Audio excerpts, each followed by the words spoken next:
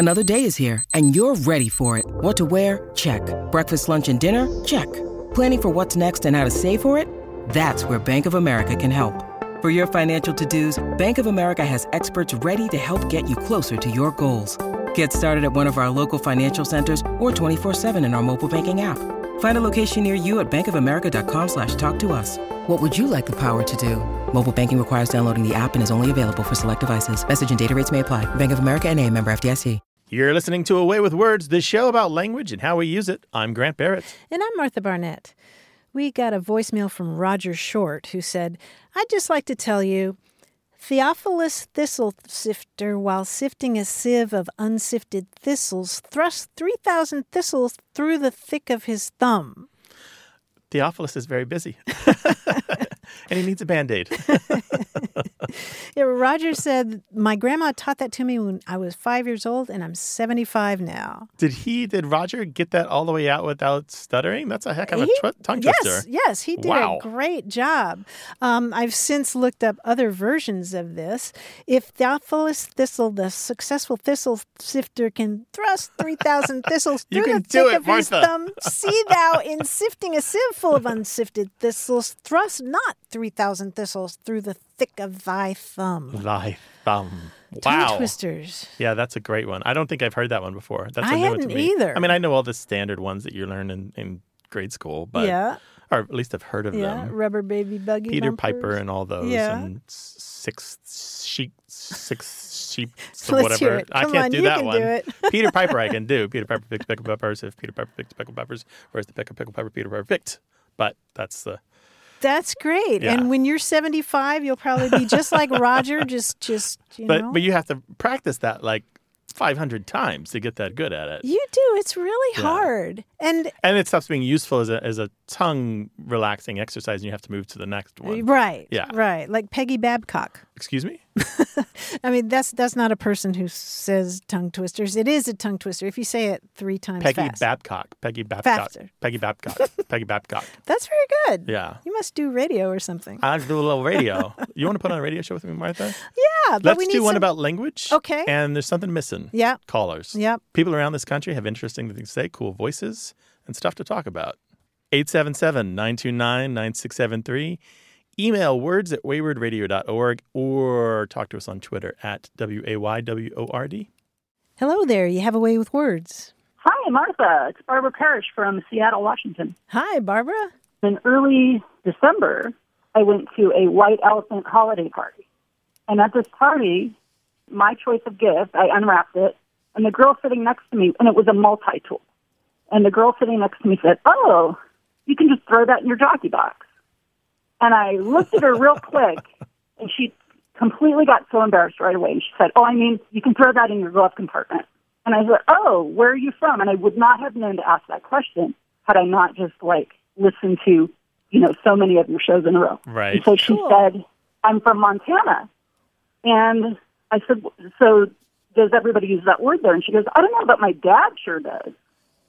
So I immediately thought of you guys. It was just so fun. It just got served up to me on a platter. Served up to you on a platter. It worked, Martha.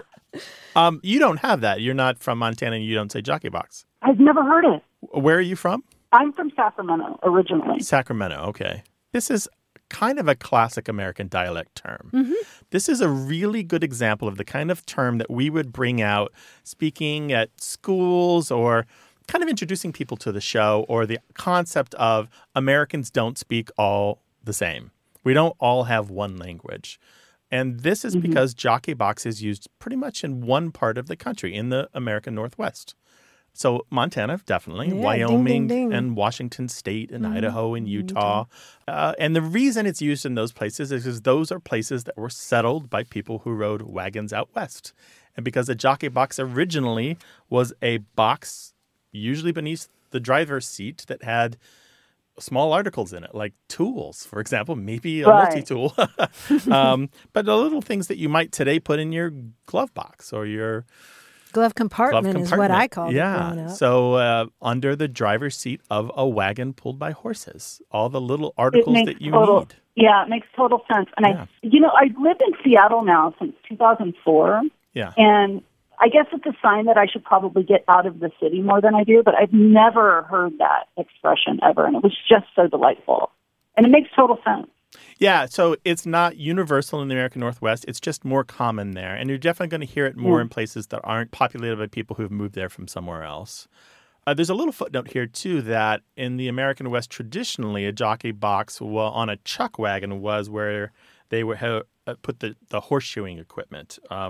So ropes or the stuff to hobble a horse while you put new shoes on them. So there were different varieties of jockey boxes. And, of course, the word jockey refers to what we know as jockey in horse racing. It was a jockey was the person who rode a horse, right?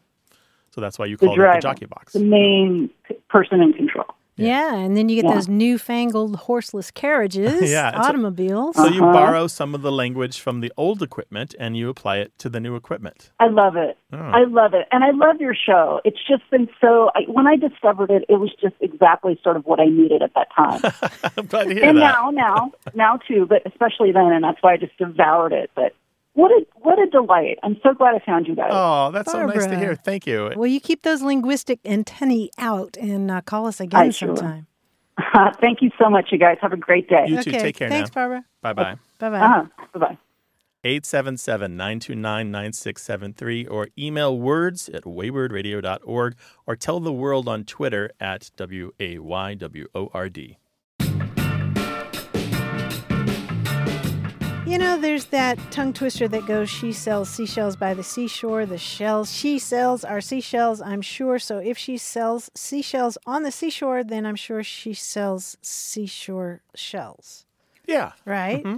I did not realize that some people claim that tongue twister was composed in honor of Mary Anning. An actual person. Yes, who was a 19th century English fossil collector and paleontologist. She's got a fantastic story, Mary Anning, Anning. She and her dad lived in a coastal town in southwestern England and would sell curios to visitors who came by.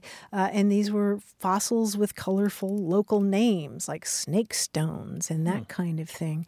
And she ended up making some huge contributions to the study of paleontology. And in fact, 163 years after her death in 2010, the Royal Society in Britain included her on a list of 10 British women who have most influenced the history of science. This is ringing a bell. And there's no firm evidence that had to do with her. But how nice that would be if that were true. Yeah. That you would have a part of the English language history in that way. And when she was alive, for most of her life, she did not get recognition, but she made these big contributions to science. So Google Mary Anning, Anning. That sounds like a movie that needs to be made. Father and a daughter with these curious habits and strange pastimes and passions out there combing the beach, and their habits turn into science and the history of the planet. Yeah, maybe Scarlett Johansson and Bruce Dern.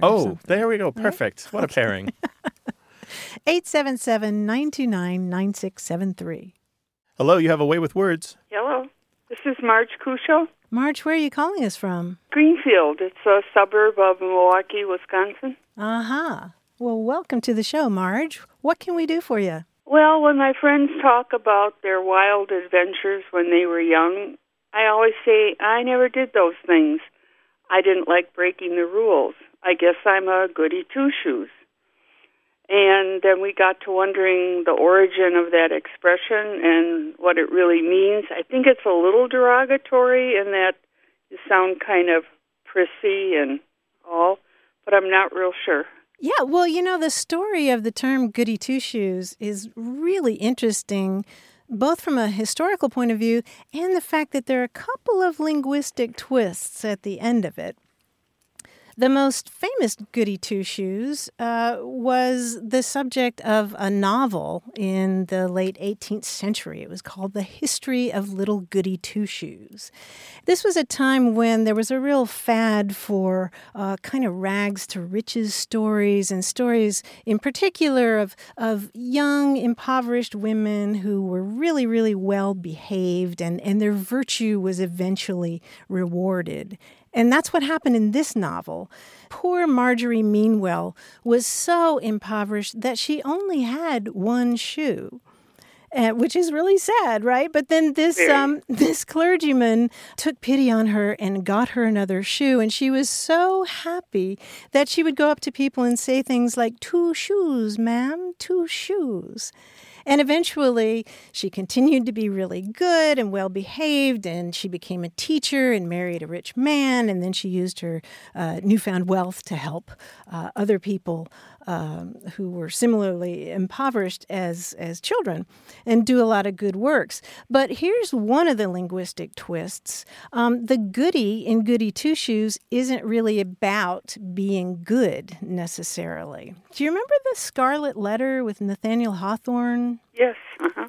Remember how some of the characters were called Goody, like Goody Mortimer? Oh, I don't recall that, but sure. Yeah. There was, back in the 16th, 17th century, there was a polite term of address, especially for people of lower social status, which was Goody. And for men, it was Goodman. So I would be Goody Barnett and Grant would be Goodman Barrett. And so the Goody in the case of Goody Two-Shoes was actually like Little Miss Two-Shoes. But there was also, of course, the idea that she was good. But here's one other linguistic twist, which is that that's not even the first appearance of Goody Two-Shoes in English literature. There was actually a poem back in the 1600s, late 1600s, that sarcastically referred to a woman as Goody Two-Shoes. But in any case, as you said, it's kind of a slightly derogatory term. And Goody then Two-Shoes. And then some reinforcement later with the appearance of Goody, right? Oh, absolutely. So the kind of like, oh, so don't be such a goody kind of reinforce the idea of Goody Two-Shoes, of having this kind of like, don't be like that. You'd think you're too good for everyone. Exactly. Right? Yeah, the good kind of has a double function there. Yeah, so you and I, Marge, were both called Goody Two-Shoes as as kiddos, it sounds like. Well, even at 81, I don't like breaking rules, and my parents weren't real strict, so it just came from me somehow. I think at 81, you should cut loose a little bit. Just see what happens. It doesn't work anymore. Go 5 more miles over the speed limit. See what happens. There you go. Yeah. Okay. All right. Well, thank you. Take care now. Bye-bye. Bye-bye. 877-929-9673. Here's another tongue twister for you. A box of biscuits, a box of mixed biscuits, and a biscuit mixer. You wouldn't think that would be so hard. It's those consonant clusters. Oh, it is those consonant clusters. You should write a tongue twister about consonant let's try it. So say it a little bit and I'll repeat it. Okay, a box of biscuits. A box of biscuits. A box of mixed biscuits. A box of mixed biscuits. And a biscuit mixer. And a biscuit mixer. Oh, this is good. Let's do an hour of this. Okay. 877-929-9673.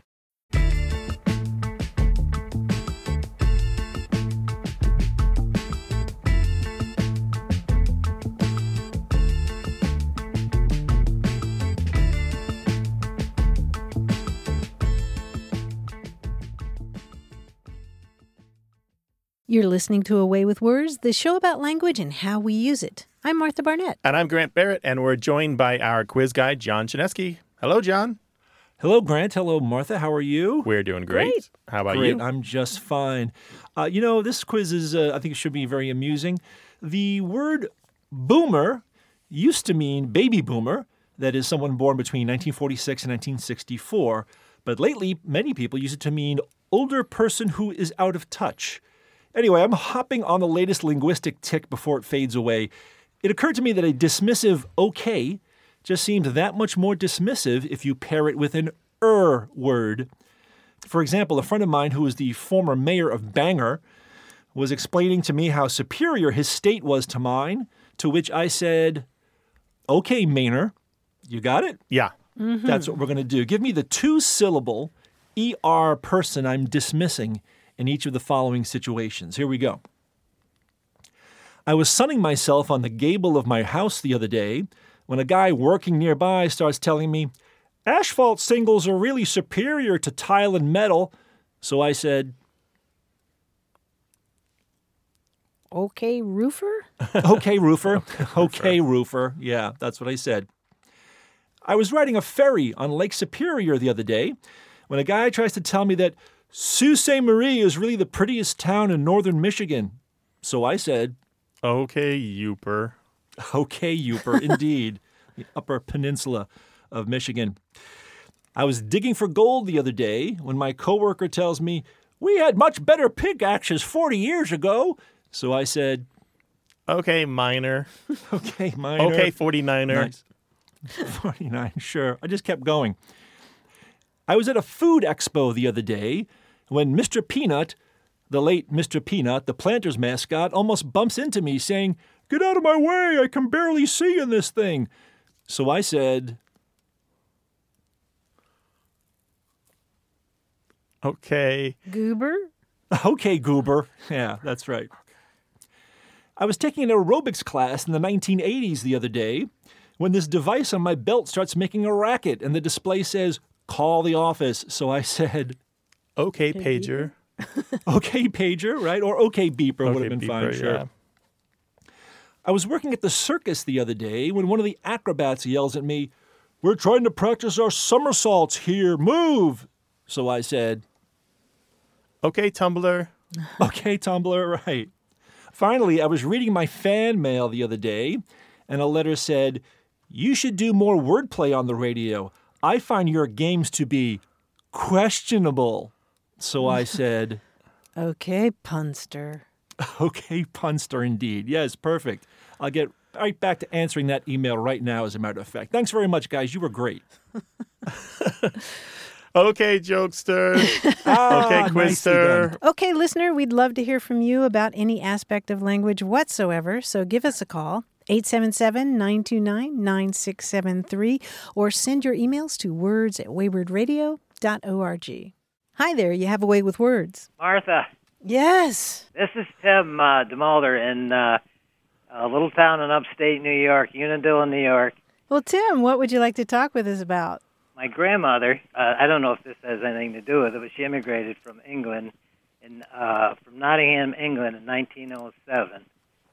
She came in Ellis Island, and my family all knows this term. She used to say, it's a great life if you don't weaken. And I'll say it to people, and they'll kind of look at me cross-eyed, or they're like, what'd you say? And then I repeat it, and some people, kind of acknowledge that, and other people kind of like, I don't get it. But we've always said it here. It's a great life if you don't weaken. Yes. All right. So here's the thing. Around 1914, actually in 1914, this catchphrase exploded in the English-speaking world on both sides of the Atlantic. Just blammo. We're talking wartime. I don't know where it came from. I have some ideas, and I'll express those in a minute. But in 1914, everyone was saying it's a great life if you don't weaken. Or they were saying it's a gay life if you don't weaken, or it's a good life if you don't weaken. But some variant of it's a great life if you don't weaken. I mean, it's all over the newspapers. It's in every comedian's routine, vaudeville. People were saying this. It was in soldiers were saying it. It was just the thing to say. And I don't know why. And none of the catchphrase hunters, and they're out there, these are people, they're all weirdos like me. They hunt these things up and try to prove their origins. They don't know why either. But 1913 and before, no evidence of it whatsoever. 1914, blammo. The first use I have is in March of that year, and it's from a theater person. Actually, the first few uses that we have are from theater people, all on the East Coast of the United States. And then before you know it, it starts showing up from soldiers, and it starts showing up in newspapers and sports writers and here and there, and then everyone's saying it. And the general gist of this expression typically was, it imparts the idea that life is great if you can keep your health. But there's also a little bit of irony to it, a second meaning that if you can avoid giving into vice, if you can avoid giving into self-indulgence. So there's like two layers to this. You actually have letters from the trenches, guys writing home from World War I, using this line as they're being shot at, more or less. And, they're in the mud saying, it's a great life if you don't weaken. And that's the utter irony, because it's not a great life. And they are being the ultimate in strength. It reminds me of that expression, nice day if it don't rain. It's sort of like, duh. Yeah, exactly. It's a little bit of that. That's everything that I know about that. Well, thank you so much, you guys. It's been such a pleasure. All right, take Tim. care now. Thanks. Bye-bye. Don't Okay. weaken. It's a great life. You don't weaken. You guys take care. Bye-bye. All righty. Bye-bye. Bye-bye. Well, what's the expression your grandmother or grandfather used? We'd love to hear about it. 877-929-9673 or send it to us in email. That address is words@waywardradio.org.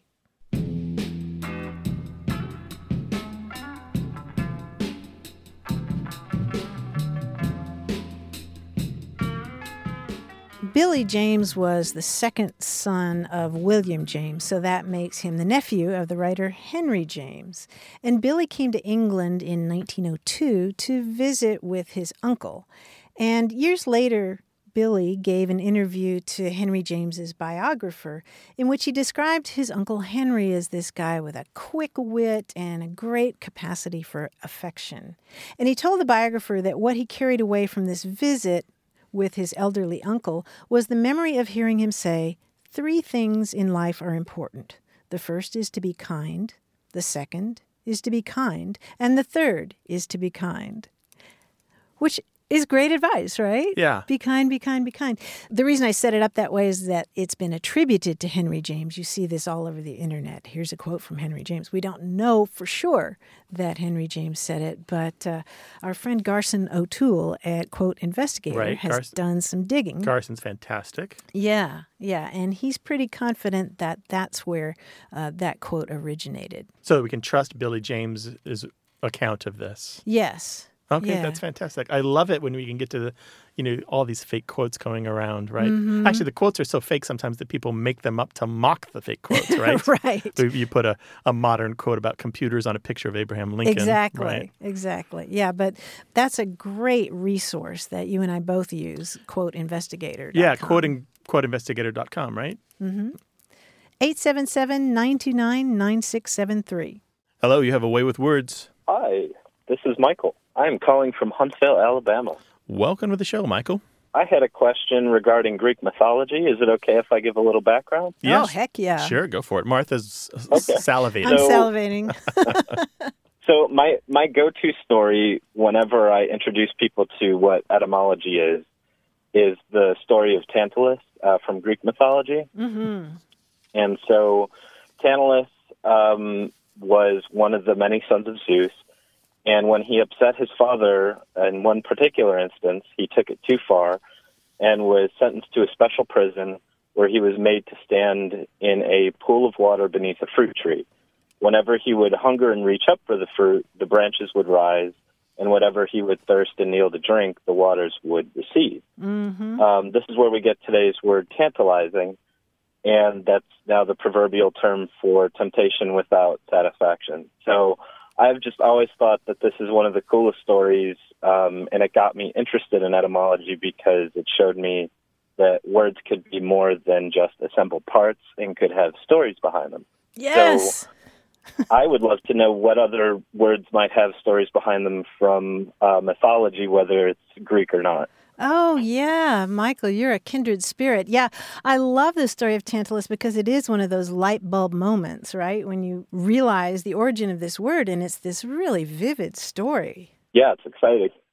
Often you hear the story of Tantalus in conjunction with the story of Sisyphus. You remember him? Yeah, he pushed the rock up the hill, right? The boulder? Yeah. He was condemned to push a rock up a hill, and it would always go rolling back down at the end of his efforts, and he would have to do it all over again. And yet that was yet another punishment from the gods. And so, of course, we get the word Sisyphean from that, a Sisyphean task or something like that, where you're just condemned to do it over and over again with a lot of effort. But yeah, gosh, there's so many of these. I mean, think of the word narcissist. No, I didn't know that was tied to Greek mythology.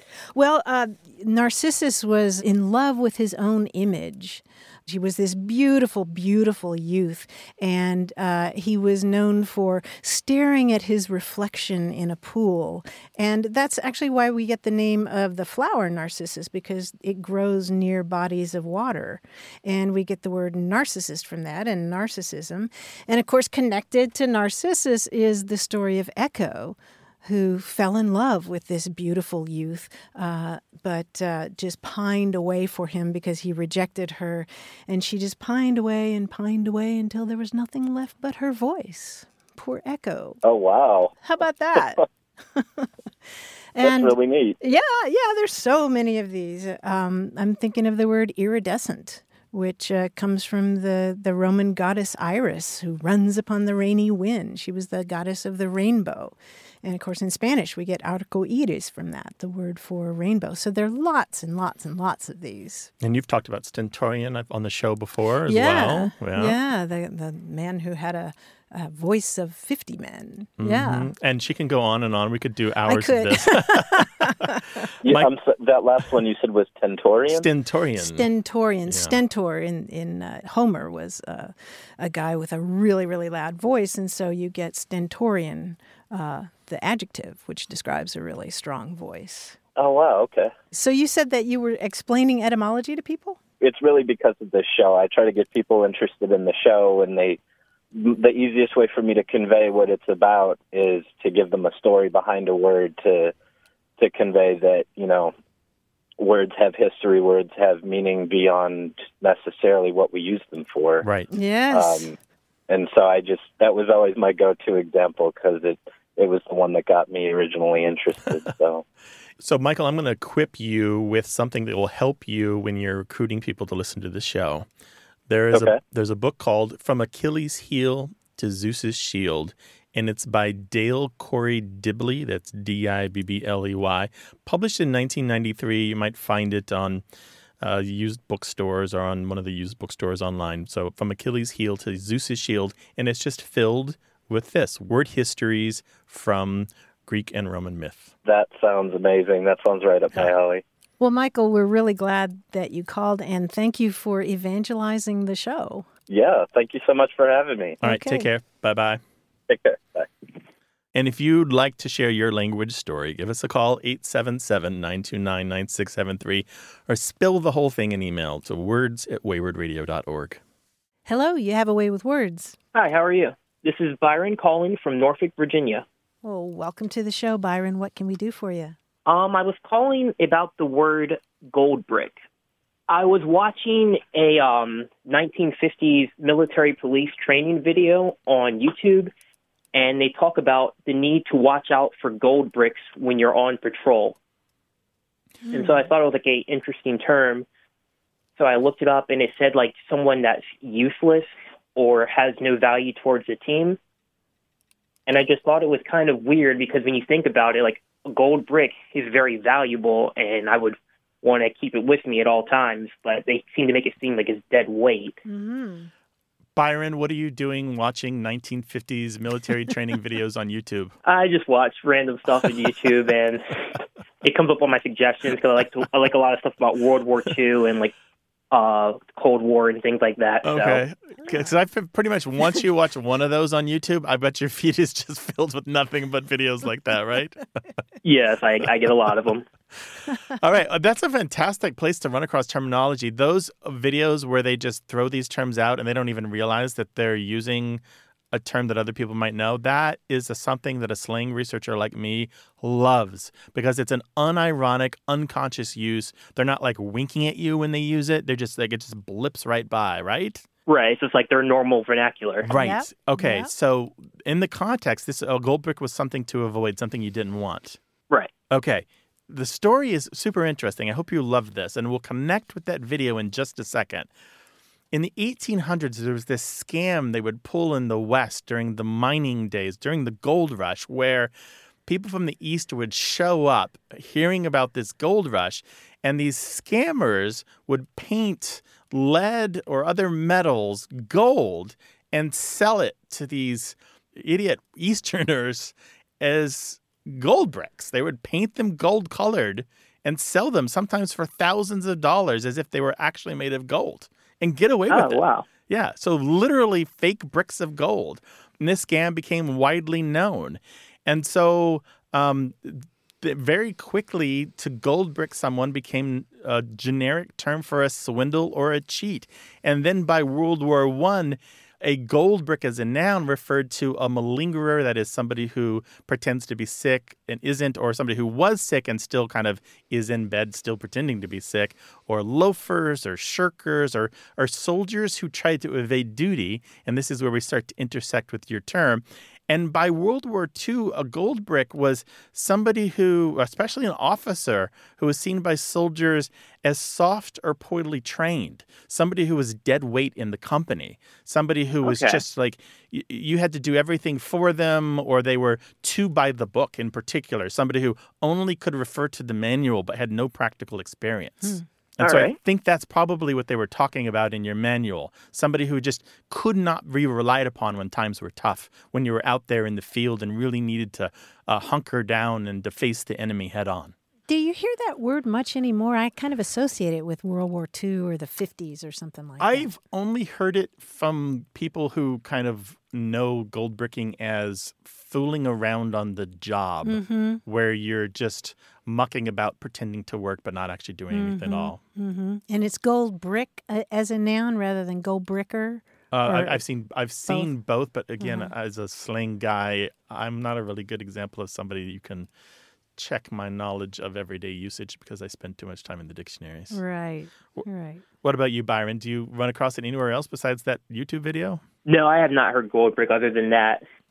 But now that it's 2020, I've heard people are starting to try to bring back 1920 slang because we're now in the roaring 20s again. Sure, yeah. So maybe it'll start to make a resurgence that way. Yeah, we're looking forward to the drop waist skirts and all the dances, the Charleston we're all going to do. Yeah, the chaos between the wars. It's time. Oh, I'm gonna do the elevator. That's no steps. Well, when you run across other weird terms in the weird YouTube videos you're watching, give us a call, all right? Yeah, let us know. I will. All right, take care. All right, thanks, Byron. All right, thank you. Bye. Have a great day. Call us 877-929-9673.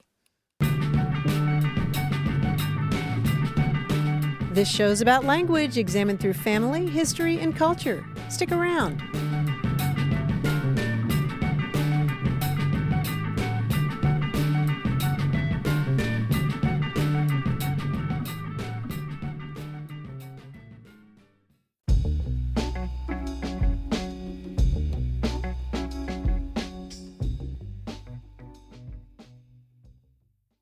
You're listening to Away with Words, the show about language and how we use it. I'm Grant Barrett. And I'm Martha Barnett. A while back, we had a conversation about what would you put on your tombstone? You know, how do you distill your life into an epitaph? Who am I, and how am I going to tell the world about myself? Right. And we had a lot of listeners call and write with what they were proposing for their own epitaphs. We heard from Julie Phipps, who said, I've decided to put on mine, I enjoyed it. May I be excused? And there's a reason she did that. She says, I grew up in Texas, and I always had to say it before I left a meal that my mother had prepared for us. She's from a very small town in Mississippi, and boy, manners were everything. So whether it was broccoli or Brussels sprouts, whatever, I always had to say, I enjoyed it. May I be excused? So I always thought that would be a great epitaph. Yeah, that could be good, right? Yeah, I like that one. And we also heard from Seth in New York, who said that he was unfortunately faced with the responsibility of coming up for epitaphs for his parents. And he said that his dad, whether it was at a bar mitzvah or a wedding, he would always ask the band to play this one song. And the one song was You Are the Sunshine of My Life by Stevie Wonder. And Seth says, I used to cringe at it and think it was silly. And then his parents ended up passing away 12 days apart. So he had to come up with 2 gravestones. And on his father's side, the epitaph is, You Are the Sunshine of My Life. And on his mother's side, it says, Forever You'll Be in My Heart. Oh, how sweet is that? That's very nice. And one more from Sam Rittenberg, who lives in New York City. He says that his Uncle Jack took a trip to somewhere in the Southwest and brought back a snapshot of one of his favorite sets of tombstones, probably in the late 1940s. He writes, It was of a husband and wife who had been laid to rest side by side. On the wife's stone was written, Where are you, honey? And on the husband's, I'm right here, darling. Oh, that's very right? nice. I got choked up reading that. Yeah, that's very fantastic. I have great news for you, Martha. Yeah? If you want to read a lot more about this, Sure. there is what looks like the entire run of the Journal of the Association for Gravestone Studies at archive.org. What? There is such a thing? This is an academic journal. It's called Markers. Ooh. Yes. And it's all available at no cost at archive.org, issue after issue, page after page, including pictures and articles and discussions of materials and methodologies and experts talking about their field. And it is utterly fascinating. Utterly fascinating. What's the name of that journal It's called again? the Journal of the Association for Gravestone Studies, and the journal is named Markers. Where is that association located? I don't know. I don't really know. But it goes back decades of this journal. Oh, It's my wonderful goodness. at archive.org. Okay. Just well, look for it. There goes my weekend. You find out all kinds of things on this show. And you can find out the answers to your questions about language, so call us 877-929-9673 or email us at words@waywardradio.org. Hello, you have a way with words. Hi, this is Becca. I'm calling you from a little piece of heaven, Wimberley, Texas. So I wanted to talk about an expression that my grandmother used to use. The way that I heard it was essentially kind of listening in on my grandmother talking with her lady friends, like back in the mid-60s when I was around 11. She would use an expression that sounded something like this. Well, my foot. My foot? Like the thing at the end of your leg? Yes. So the ladies would be talking about something, telling about somebody else, usually talking about somebody else perhaps, and after kind of maybe a scandalous or surprising action that was being recounted, my grandmother would say something like, well, my foot. I've never heard it, or I hadn't ever heard it since until just recently. And so I was wondering if you could tell me a little bit about this particular expression that absolutely never made any sense to me at all. And what was the situation where you heard it recently? Well, I've listened to you guys on podcasts, and Grant was telling you, Martha, some kind of a story, and it ended up kind of outrageous, and you said, well, my foot. I did? You did. And, of course, it was a little dangerous because I was driving, and my jaw hit the ground. So then I thought, okay, now I have to call you because you haven't only heard it, but you actually said, well, my foot. That's so funny because I don't remember saying that at all. And I don't think of that, Becca, as a term that I use very often. However, I will say that when I was a little kid, I heard my Aunt Mazo say that all the time. The famous Aunt Mazo. My famous Aunt Mazo from Western North Carolina. If she was, frustrated or disgusted or irritated with something, she would just say, foot. Oh, yeah. Without the my there. That must have been just sort of a little shard embedded in my psyche or something, because I don't remember saying that. But I can tell you that we're not the only people who say that. I mean, it's an expression that's been around, particularly in the South. Mm-hmm. And Becca, your grandmother, was it just simply an insertion of excitement, or was she refusing to believe what she was hearing?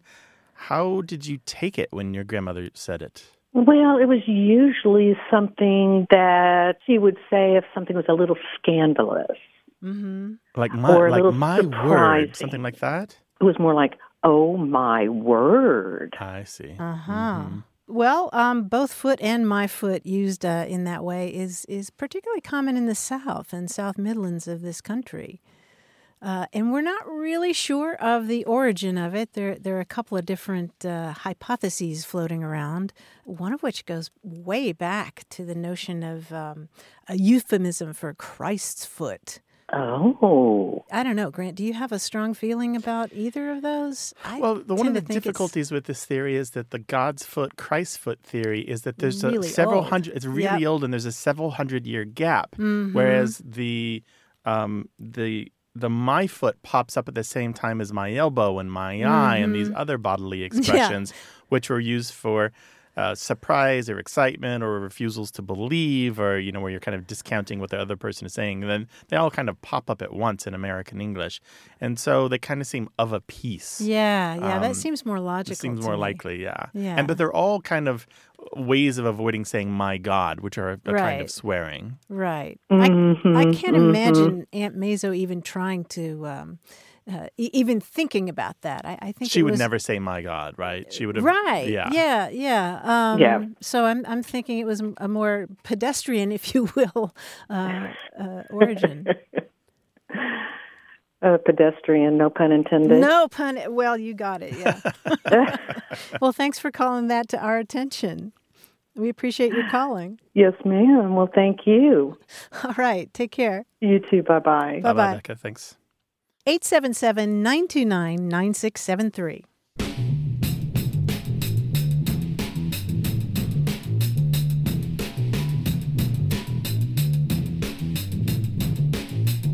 This week I came across the expression Barker's egg.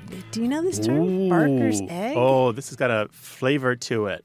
Does it? This has a slangy flavor to it. It does have a slangy flavor Barker's to it. egg. This is saying it's a dog-related thing.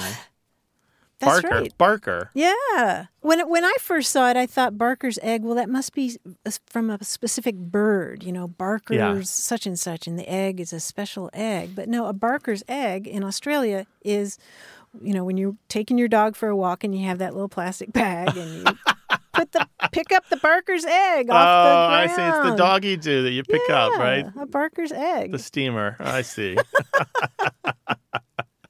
Barker's egg. That's wonderful. 877-929-9673. Hello, you have a way with words. This is Irv Cummings calling. Hello, Irv. Welcome to the show. Where are you calling us from, Irv? Thank you. I'm calling from Putnam Station, New York. Putnam Station, New York. Well, welcome to the show. How can we help? I'd like to know the background and some information on the word Lowry. It's a word that my mother used to use, and she used it to describe a damp and cloudy day. Can you give us an example of how she'd say it? She would say, "It looks Lowry out," Oh, I see. or "This is a Lowry day." I see. And how would you guess that she was spelling that? My guess is Lowry, but I never saw it in writing, so I have no idea. Uh-huh. Well, that makes sense because what you would see in writing is Lowering. And that word is usually pronounced lowering. I always pronounced it lowering whenever I saw it, which wasn't that often. It seems to be a word that isn't that commonly used. Poets seem to like it a lot. If you're talking about a Lowry day or a Lowry sky, they're gloomy and dark and kind of foreboding. Yes, exactly. Mm-hmm. We don't really know much about the etymology of this word. It probably goes back to some kind of Germanic word that has to do with frowning or lying stealthily in wait or something like that. But it's usually spelled Lowering. Sometimes it's spelled Lauring, lowering. And there is a verb, Lower, and or Lour, which to lower, which means to frown or to scowl. Which you can talk about a person's face they're lowering as well. Yeah. And there's a tiny bit of folklore around this from a book of New England folklore. A Lowry day, a Lowry bride. And they're talking about the wedding day. So if a bride's day is dark and gloomy, then that means that she's going to be dark and gloomy, and it doesn't bode well for the marriage. Oh, my goodness. Yeah. Thank you so much for taking my call. Our We're pleasure. glad to have you. Call us again sometime. I will. All right, take care now. Bye-bye. Bye. One of those real lovely words that when you encounter it in fiction, you pause for a moment because you just know that the person that used it is a literate type. Yes. They've run across it, they've stashed it away and presented it to you at just the right moment and just the right way. Yes, the dark, lowering, foreboding sky, right? It reminds me of the word gloaming. Whenever I see the word gloaming, in the gloaming. Same kind of word. Give us a call, 877-929-9673. Email words@waywordradio.org or talk to us on Twitter at WAYWORD. Hi there. You have a way with words. Hi, this is Jennifer from Chippewa Falls, Wisconsin. Hey, Jennifer. What's going on? Well, there were two terms that I was curious about. I am in recovery from substance abuse, and I've been in recovery for 29 years. And I was listening to your show a couple weeks ago, and I'm not exactly sure what it was, but something triggered me to remember these two terms. And I was just kind of curious to their origin. Okay. The first one, my ex-husband was significantly older than I was and was born and raised in California. So he brought California terms and attitudes to the Midwest, which is where we were together. And one of the things he would say is, now you got my nose open, or don't get my nose open. And it was typically in relation to drugs, you know. And I just thought that was a very interesting term, kind of an interesting way of saying, now you made me want to do drugs, or now you've enticed me to decide that I want to do drugs. Yeah, that one I know. That's a classic slang term going back to at least the 1950s. So he would say this when you would entice him or make him interested and want him to do like a rail of coke or something like that, or smoke a joint? Yes.